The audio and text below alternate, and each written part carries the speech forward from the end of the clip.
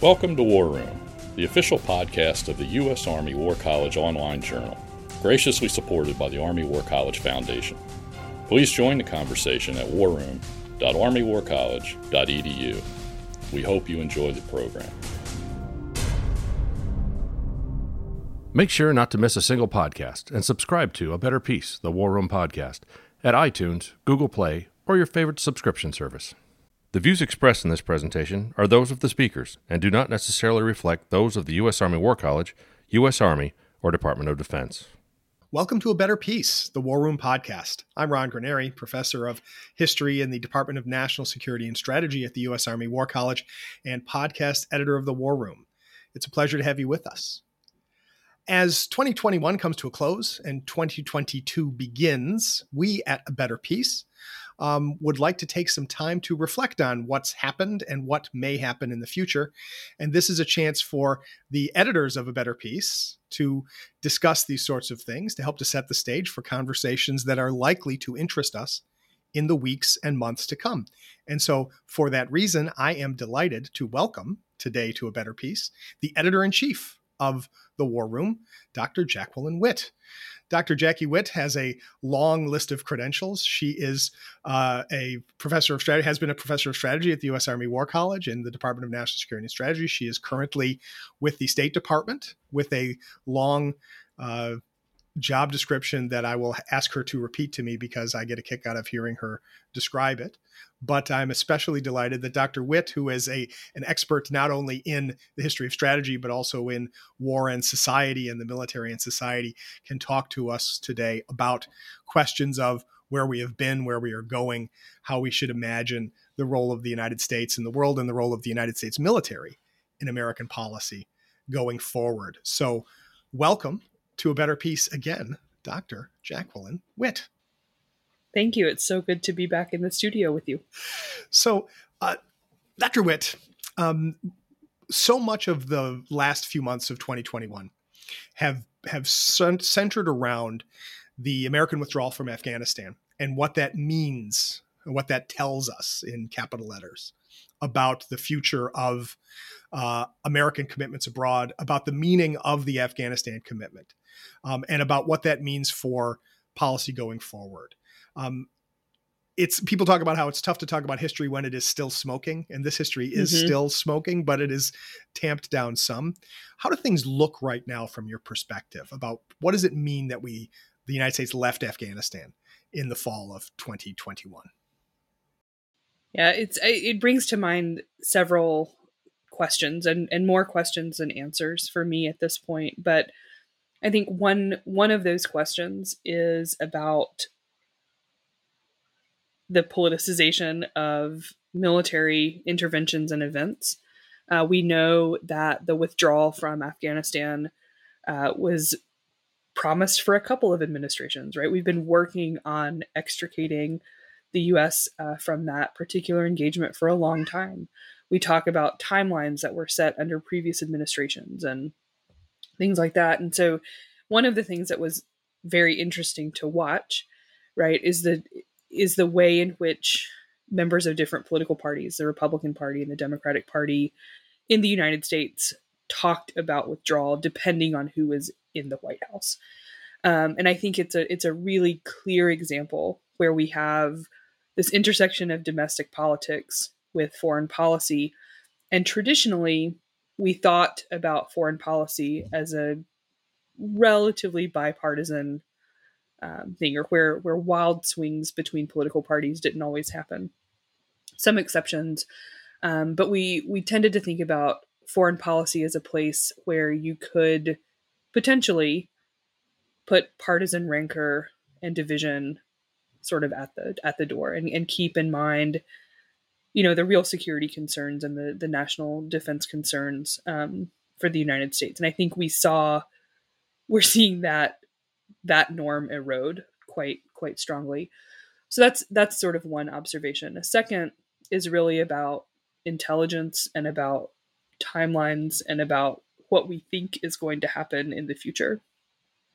I have heard no one who knows anything suggest that Afghanistan was going to be a peaceful, stable place after American withdrawal. That was that never seemed to be on the table.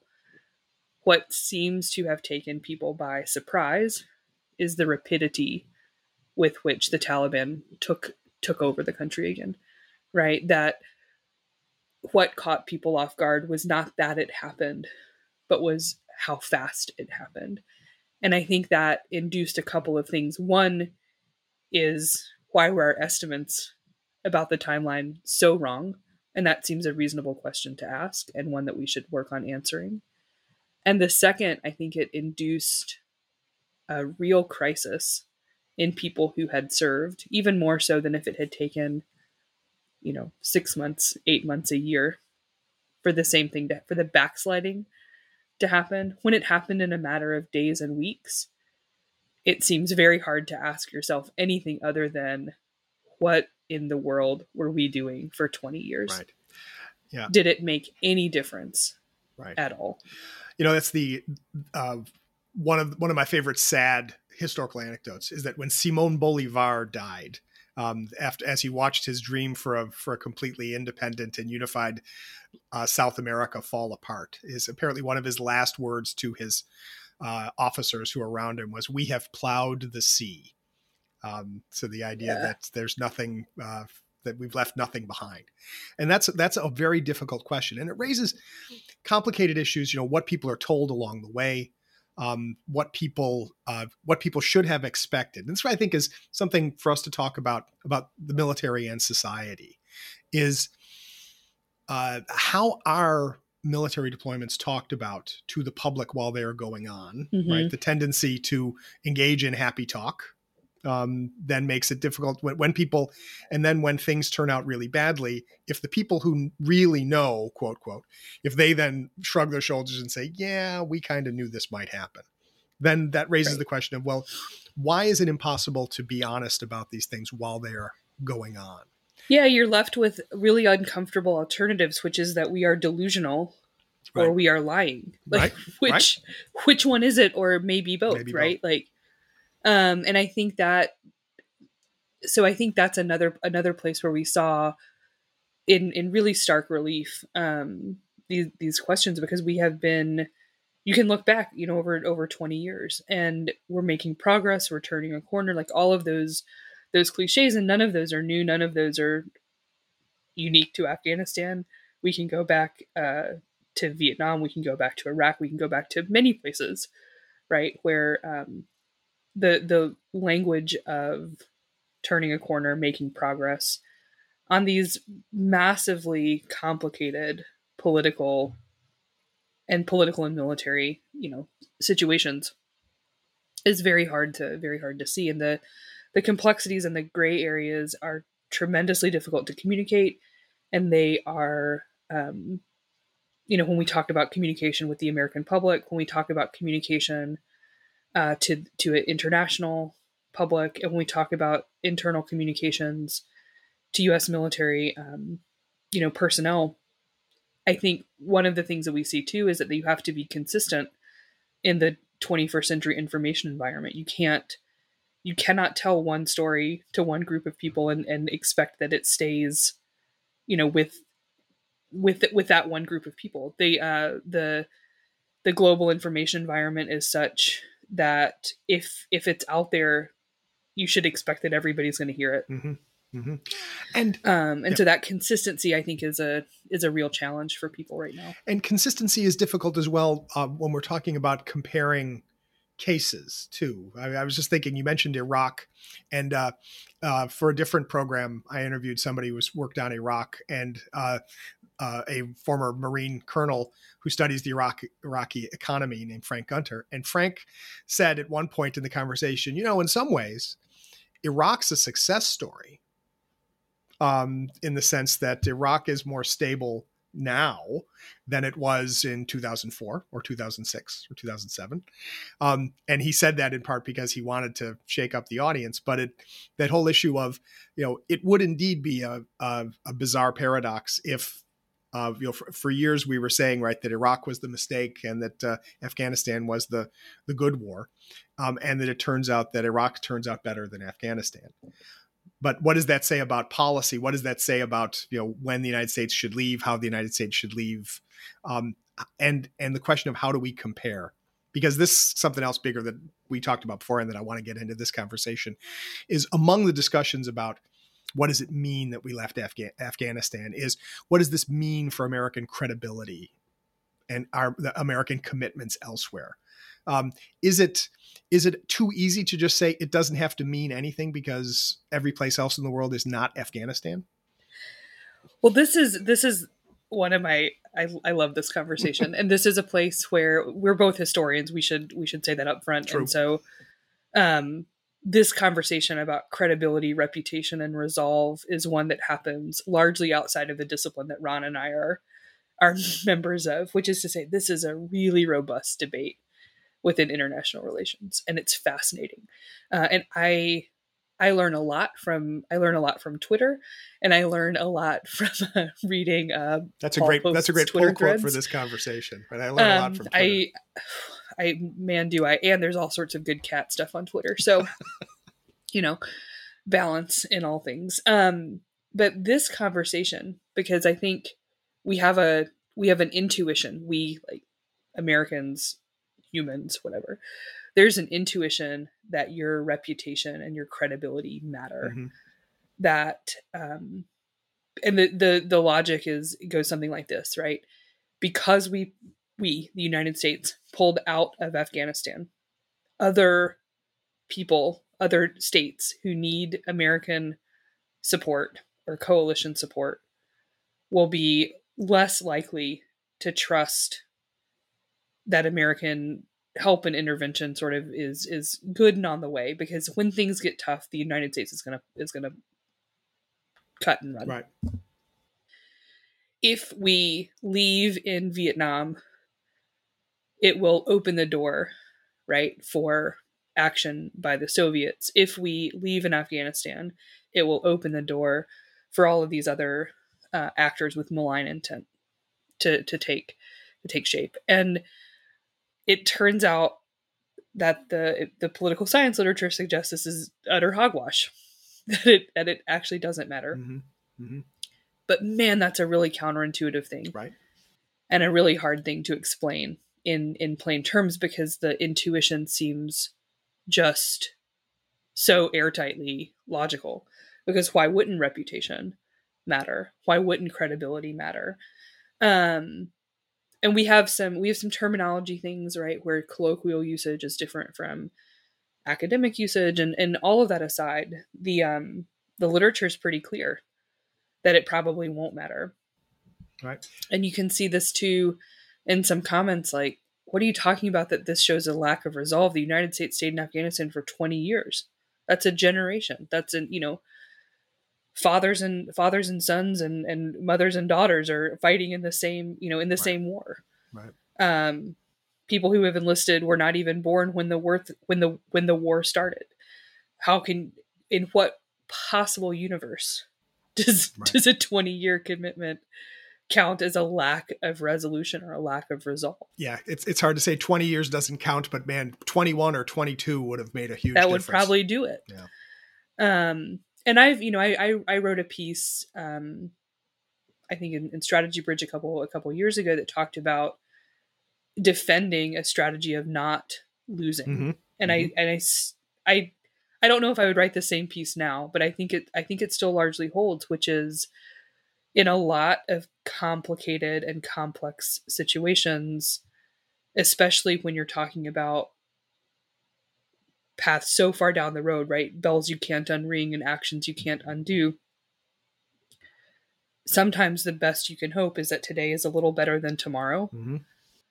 Sometimes the best you can do is to say, here's the situation, and maybe it takes pulling out of Afghanistan to figure out what the baseline case is again. Right.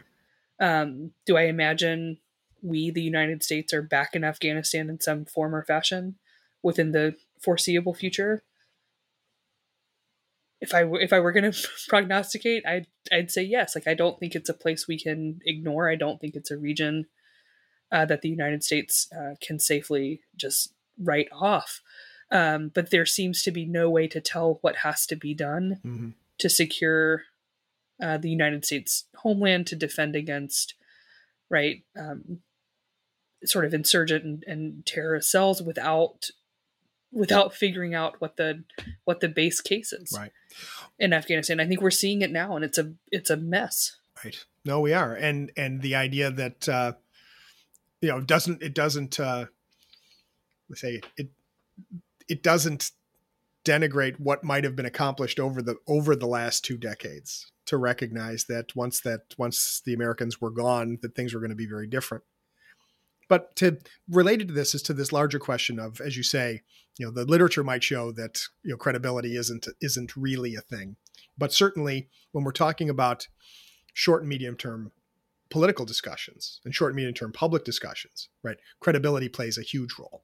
And of course, this is also where, going back to your point about how politics is shaping our discussion of security policy, perhaps more than it has in the past, that for critics of the current administration, right, the idea that leaving Afghanistan is proof of some kind of larger weakness in the American defense establishment, some larger weakness that, have we lost the ability to do strategy? Have we lost the ability to fight wars? Are we doing is the United States military somehow doing the wrong stuff? Because if we'd been doing the right stuff, we would have figured out how to win in Afghanistan. And how do we relate that kind of question? So perhaps not the credibility of the United States vis-a-vis international adversaries, but perhaps our own internal sense of the credibility of our armed forces. How do we make sense of that in light of the fact that we were not able to force a permanent military solution in Afghanistan? Yeah, here again, I think there's a few big questions that I'd like to offer, and if people want to submit articles or podcast pitches to answer some of these questions, send them our way. Absolutely. We have some growing evidence that the American public's the military has been one of the most highly trusted institutions for decades. In terms of American institutions. We see some evidence of that in decline, which I think is interesting and important. And I think, again, we have to ask, trust in the military to do what? And I think we see a couple of strains. One is maybe a decline in the trust that the military can fight and win the nation's wars, which leads us to a question about civilian control and the political nature of wars, and what kind of things are we asking our military to do. And then the second is a lack of trust in the sort of maybe the moral fiber and moral leadership of the military, as we look at failures in terms of sexual assault, sexual harassment. We look at suicide rates within the military and veteran communities. We look at failures of leadership and character, the Fat Leonard scandal, all sorts of things. We look at defense budgets vis-a-vis the rest of the discretionary spending of the United States, and I think people are starting to ask real questions about what is the value of the institution, and those are questions because of this high level of societal trust that the military maybe hasn't had to confront for a while. And I think there is, if we talk about where we were in 2021 and where we might be going, I think there will continue to be institutional reckoning with some of these things. Anywhere from, questions about racial and gender discrimination, the integration of all types of folks into the armed forces, all the way through the recent reports and the statements by John Kirby, right, that there was no malfeasance in the drone strike that killed Afghan civilians at the end of that withdrawal, and the discomfort with thinking like, well, maybe you think nothing went wrong, but something clearly went wrong. I mean, because if everything went right, but the result was a horrific consequence that nobody said they wanted, then maybe we're asking the wrong questions. How did everything go right? Yeah. And so I think there will be be some real, I hope, reckoning in terms of like moral and ethical terms on a whole host of things. Mm-hmm. Well, and the Biden administration has decided, as part of its reorientation of American strategic vision, let's say, even though they haven't come out with the formal national defense strategy, but in the interim defense strategy and in statements by the president, there's been a lot of explicit connections between American international strategy, American security policy, and democracy. And not just spreading democracy, although that is, in fact, spreading democracy is less significant in some ways than protecting democracy where it already exists. And the question of how the United States, how American society, and how the military should see its role in democracy. Have our ideals about an apolitical professional military taken significant damage in 2021? And how should or can the military reinforce its apolitical and professional image? Because one could argue, depending on, I'm going to try to be as generous as I can here, depending on where you stand, right? You can argue that the certain forms of extremism are a danger to military professionalism, but you can also argue that there are some people who argue that talking too much about extremism suggests a kind of politicization of the military and an attempt to limit political discussion within the military. How should we think about what does a healthy relationship between a professional, apolitical military and a democratic society look like? What should that look like? Again, these are right. Like, there's so many other civ mil scholars who should be answering that question and not me. So again, I hope people will write and podcast about these things. But which I will admit is my ulterior motive here. Is everybody who's listening to this? I like this. Which is we need smart people thinking about these big questions. So again, I'm going to ask questions and not propose many answers. Which is to say, the consensus, and I'm always a little wary of consensus positions that form quite quickly. The consensus seems to be emerging that 2021 was a pretty terrible year for civil-military relations in the United States, starting early in January and then moving right on throughout the year. One of the critiques, again from political science, has been that the U.S. focus on civil-military relations about coup-proofing the United States, and that has maybe never really been the question, or never seemed to be a significant danger in the United States, has led us to ask not the right questions about what healthy civil-military relations look like. When we talk about senior military leaders, and their role in the American political system, in the political arena. One thing that I think we talk about a lot at the War College is this difference between being apolitical and nonpartisan. And I think those are distinctions that deserve some more investigation. I think it's been popular to say that the military should be nonpartisan, but recognizing that the military operates in political space. And I think that is largely true. And yet, as that political space becomes increasingly partisan and maybe even hyper-partisan, what does that mean? Is it even possible? I think this is your question. Is it even possible to be nonpartisan when almost every issue has a partisan polarized pull? Well, and right, it might seem that countering extremism in the ranks is a nonpartisan issue. It's a political issue, but a nonpartisan one. And it turns out that maybe there is a partisan divide even there. Right. And this is what I'm wrestling with too, especially with an all volunteer force that is drawn from a small and declining segment of the overall American society. When we talk about use a loaded term like identity politics, is membership in the military an identity that is going to have a certain politics connected to it? And how should people, you and I are both civilians who work for a military, or have worked for a military institution. So we obviously believe that it's possible for there to be useful dialogue here. But how should civilians look at the military? How should the military look at the civilian world when the distinctions between those two worlds appear to be deepening rather than deepening?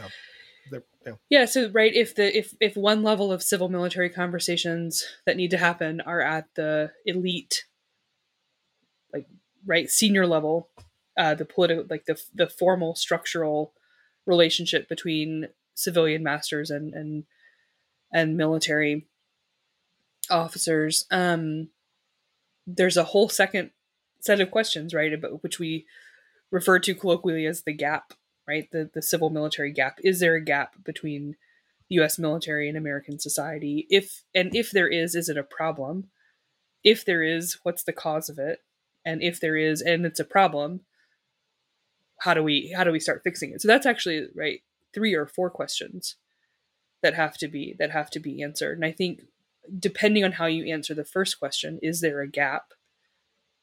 Shapes how you think about the second ones. We might think about right regional and socioeconomic status and familial status. Like there's all sorts of interesting ways to break the problem down. We can think about political affiliation. We can think about how familiar are people with military life and military service. Mm-hmm. And if there is a gap, and if that gap is a problem, because there's also pretty strong arguments to be made that you want your military to have a somewhat distinct culture in order to do the things that we ask military services to do, for sure, which are largely outside. Right, we talk about sanctioned killing, right, and the use of violence in a separate space, right? Those are things that would not be sanctioned in like the normal course of everyday life, and there needs to be some distinction and some separation. Right. So if there is a gap, and if there is a problem with the gap, then we start to think about whose responsibility is it to close the gap, mm-hmm. Mm-hmm. right? And which side needs to move or which side needs to do the understanding. And again, I think there's all sorts of really interesting conversations to be had mm-hmm. in that regard. And I guess that's the thing is ideally, right? Both sides need to reach out to each other, right? So it's not one side lecturing the other saying, you have to understand me. It's we have to understand each other. We have to understand each other. And I think in that understanding, also being really careful about assigning moral high ground to one right. side or the other. Well, and that gets me to the last thing for this brief conversation, which we hope will inspire lots of comments and article and podcast pitches from our audience. Is there's always been a hope, expressed, unexpressed, quietly held, that an external threat of significant magnitude will help Americans to discover how much they have in common with each other. And that somehow that's what we, either that's what we need, or we can always count on the fact that if there's enough of a crisis, we'll be able to pull together. Now, over the last couple of years, right, the United States has faced a threat that has killed about 800,000 Americans. And we're still sitting here talking about how divided American society is. Can we learn anything, good or bad, from the response to COVID-19 when thinking about what future crises might do to a divided American society? We're going to end with that one. I apologize, Dr. Whitt, but you're a smart person. I wanted to ask. I wonder, again, in the spirit of asking questions, I wonder what the partisan poll has done, the polarization, which I have a really distinct memory of talking about partisan polarization in like 2012 and thinking it was really bad.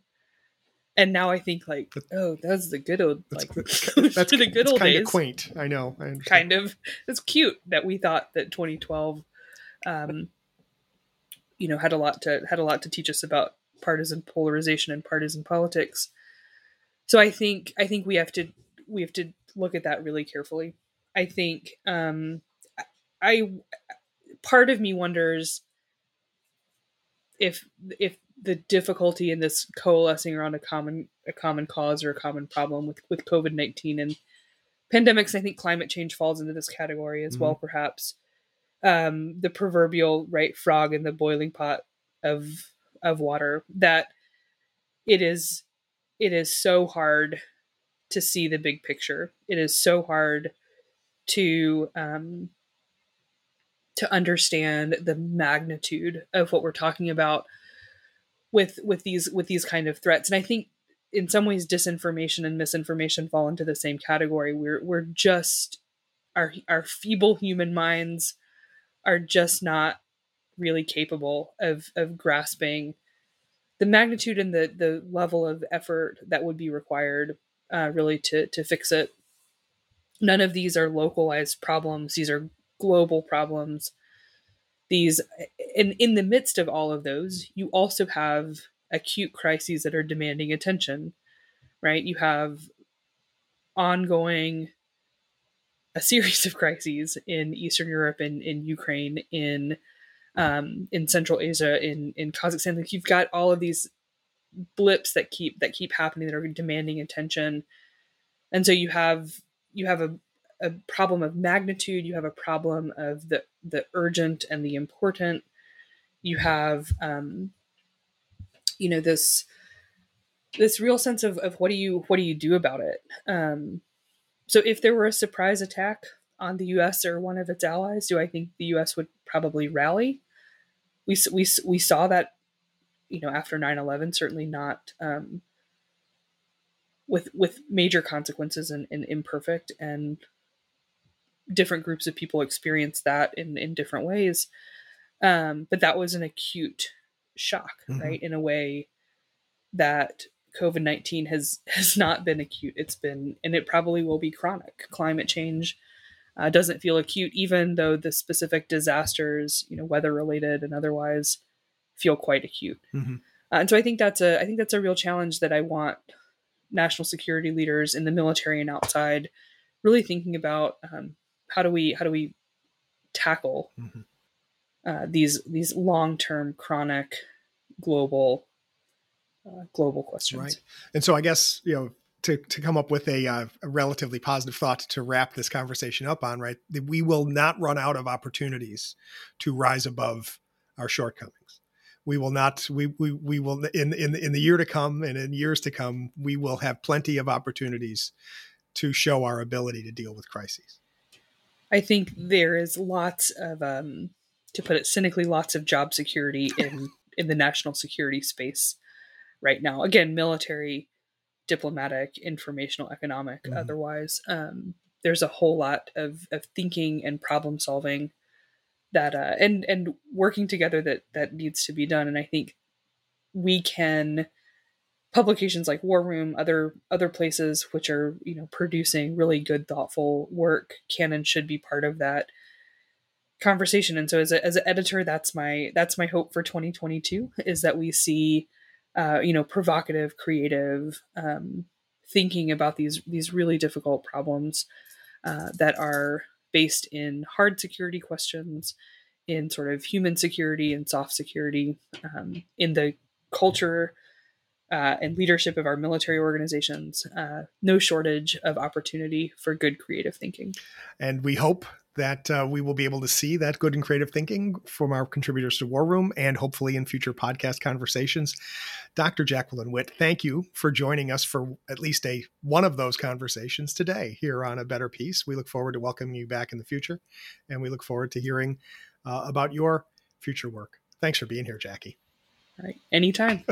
And thanks to all of you for tuning in. Please send us your comments about this program and all of our programs.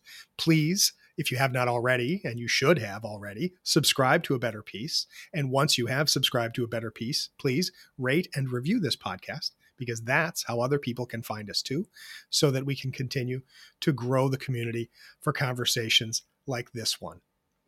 I look forward to welcoming you to future conversations. And until next time, from the War Room, I'm Ron Granieri. And that concludes our program. Thank you for listening. The views expressed in this podcast reflect those of the speakers and do not necessarily reflect the views, policies, or positions of the U.S. Army or the Department of Defense. Let us know what you think. Provide us your feedback, comments, or suggestions through our webpage at warroom.armywarcollege.edu, and have a great day.